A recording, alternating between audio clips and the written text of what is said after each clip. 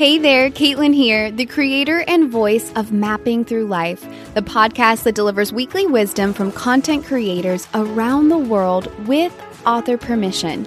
Come here to catch a quick lesson in personal growth, entrepreneurship, mindful parenting, and so much more. These bite-sized lessons are transformative. Expect to feel rejuvenated after listening in to simple yet powerful stories of purpose, intention, and impact. The big goal here: inspire and equip you with the wisdom and the tools you need to live a happy, sustainable life. Learning, growing, sharing, that's what this life thing is all about. I am so excited to continue this journey with you. Now, let's navigate to our next lesson.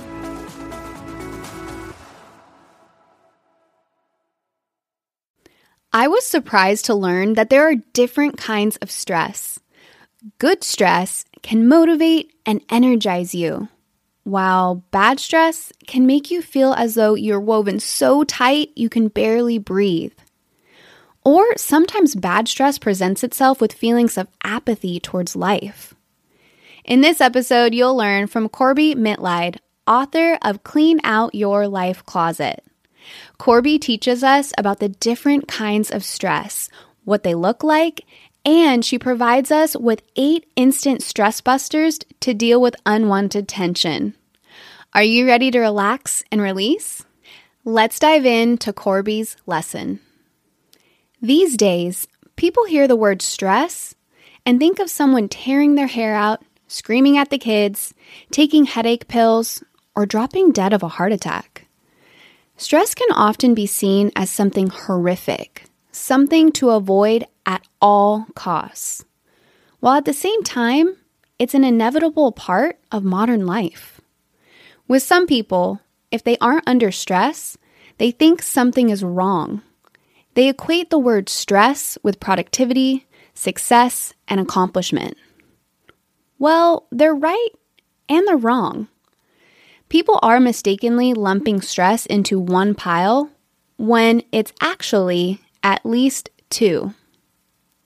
Eustress is what we would consider good stress. Good stress is the energy that gets triggered when you have a challenge to meet, that motivator helping you to reach a goal. It can help you get out of a bad situation when hair trigger reflexes are necessary. That's the old fight or flight mechanism coming into play. It can help you organize faster, concentrate more sharply, and hit that goal line. But stress is only good when you use it in a positive, self-building way, such as pumping you up when you compete in a sports event or giving you that extra sparkle in an audition. The occasional ping of good stress can strengthen your immune system, keep your brain cells at their ultimate performance level, improve heart function, and make surgery recovery go faster and smoother.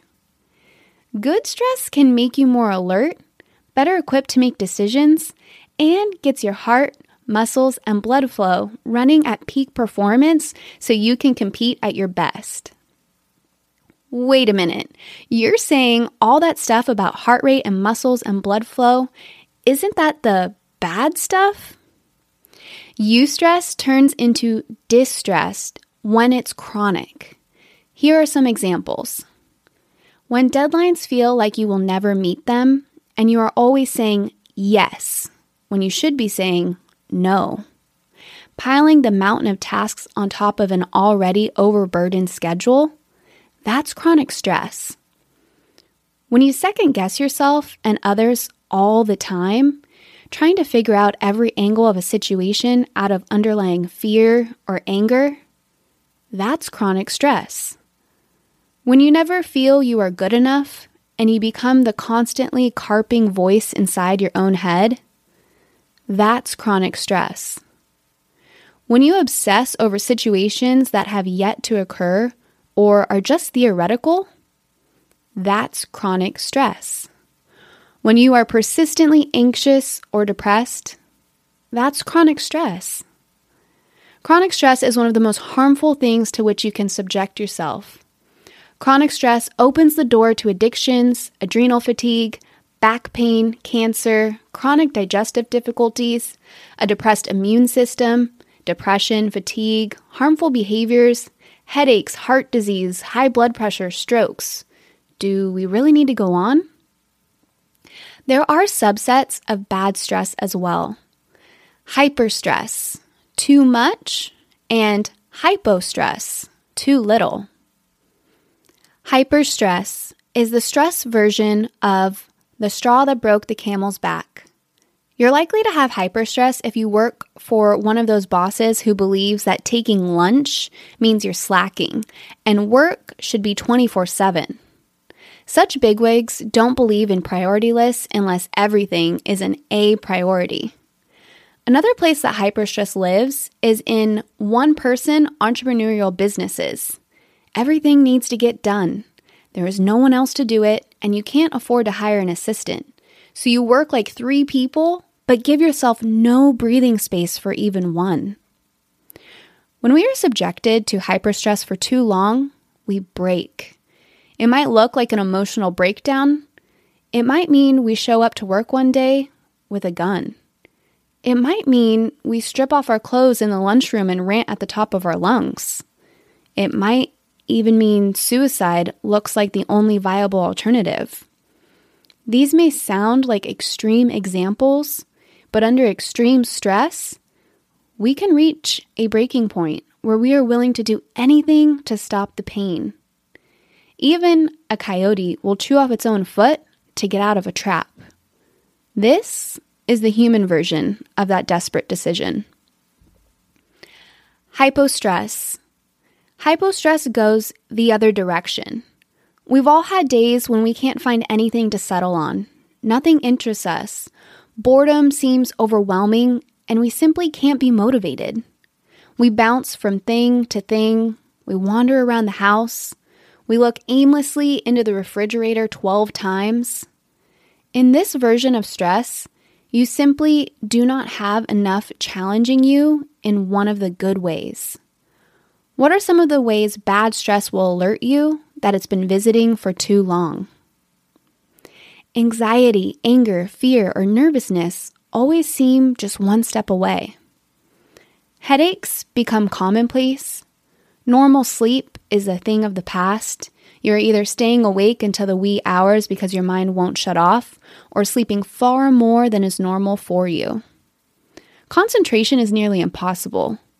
You have body aches that never seem to quit. They might even wander from place to place. You snap at small things, reacting out of proportion to minor setbacks or challenges. Your appetite shifts. For some people, it's being unable to eat. For others, it's compulsive overeating. Your drive sputters out before a task is completed. Your thought processes slow down, and your mind grinds to a halt.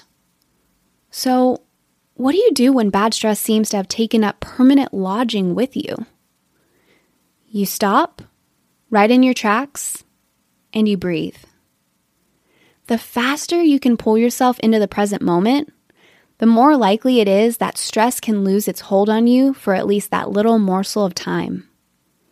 Focus on your hands, your shoes, or the view outside the window. Focus on a thing. Put your mind to work in objective observance.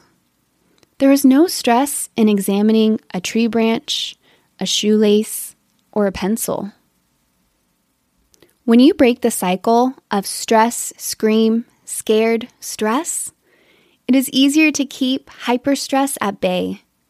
If you look at the span of time from birth to where you are now, you'll realize that there have been other moments of stress, and you've gotten through those. You can handle this one too, either by plowing through it, letting go of some of it, or walking away from it. Instant stress busters. Get up and move. If you're already moving, move differently. Jump up and down. Do something that keeps you from thinking about your stress. Walk outside. Just the act of getting up from your seat and re-engaging with all your bones, muscles, and joints can move you into a different headspace. breathe. Dr. Andrew Weil has something called the 4-7-8 breath. That is a relaxing breath. Trust me, I know from experience that when we are under enormous amounts of stress, we often forget to breathe. Breath is life. Please remember to breathe. Grab your fur person, hug them, wrestle with them, play fetch, play catch the catnip mousey. Cats and dogs, as well as ferrets, guinea pigs, rabbits, and other small buddy critters are some of the greatest stress busters on the planet. Meditate. Find some simple meditations you can tune into whenever the stress pulls you too tight. Meditations run anywhere from 5 minutes to several hours in length. If all you have time for is 10 minutes, take the 10. You will undoubtedly ratchet down your pulse rate. These meditations are just long enough for you to derail the mental crazy makers and bring yourself back in balance. Sip something warm and comforting. Ditch the heavy stuff. Go for something soothing such as tea, cocoa, or soup. Take your time. Sip. Don't gulp. Get into the aroma, the taste, and the savor. Hug yourself. Really. Bow your head. Close your eyes, put your arms around yourself, and breathe. Sometimes all we need is a loving touch to remind us we can make it through. Find music that works for you. Listen to ambient or soothing music that calms you down, or perhaps something that peps you up. Whatever it is, if your music is your muse, feel free to indulge. Set your boundaries. This stress buster is the most important thing you can do for yourself. You cannot work 24/7. You can't. You're not built that way.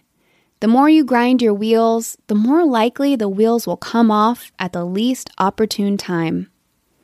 And as soon as it hits you that you simply aren't doing your best work or that you can't concentrate, stop for now. Come back to the project or the list of to-dos when you can focus and get some of it done. Stretch.